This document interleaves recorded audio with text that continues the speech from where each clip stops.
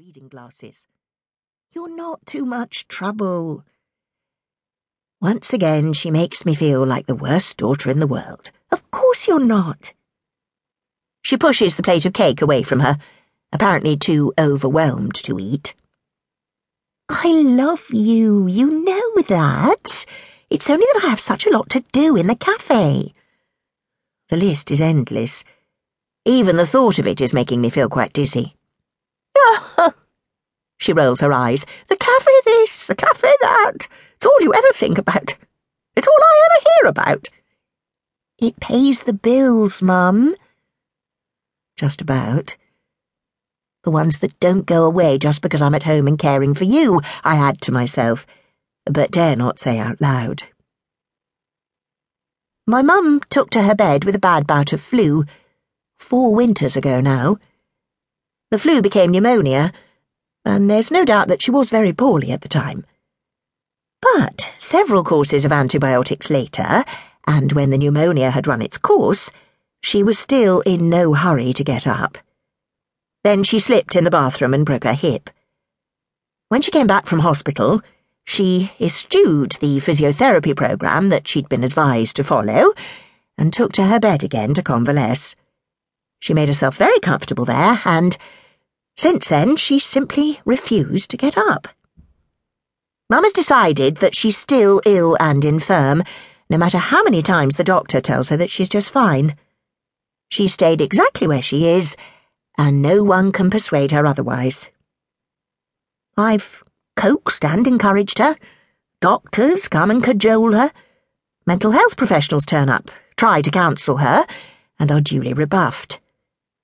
Antidepressants were prescribed, dispensed, and found by me hidden down the back of the headboard.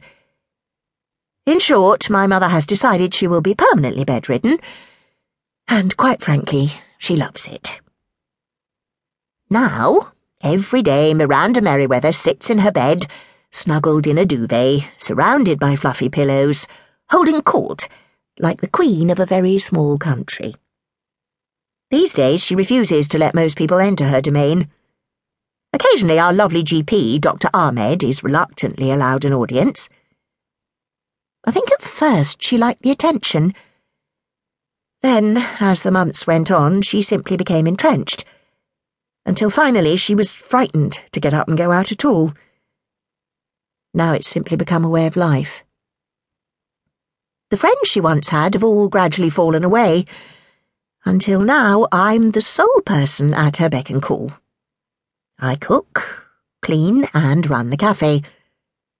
While Mum can still get herself back and forth across the landing to the bathroom, she needs my help to shower, and I wash her hair for her too when she requires it. Though some days I don't have time to wash my own hair. There's an ever-growing cache of tablets that have to be administered at regular intervals, blood pressure pills, water tablets, sleeping potions, statins. The list goes on.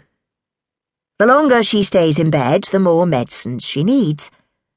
I change her nightdress every day, and her sheets once a week. "Your sister would never treat me like this," Mum says. "She wouldn't," I agree.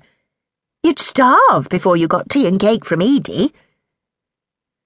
Mum recoils as if I've slapped her, then turns her head to stare resolutely out of the window at the garden and beyond at the canal which meanders past. The trees along the bank are coming into full bud, and soon the hawthorn will be in glorious blossom. It's so beautiful out there.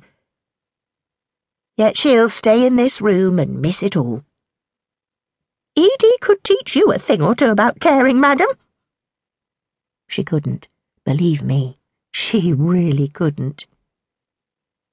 Edie, my younger and only sibling, is the shining girl of the family.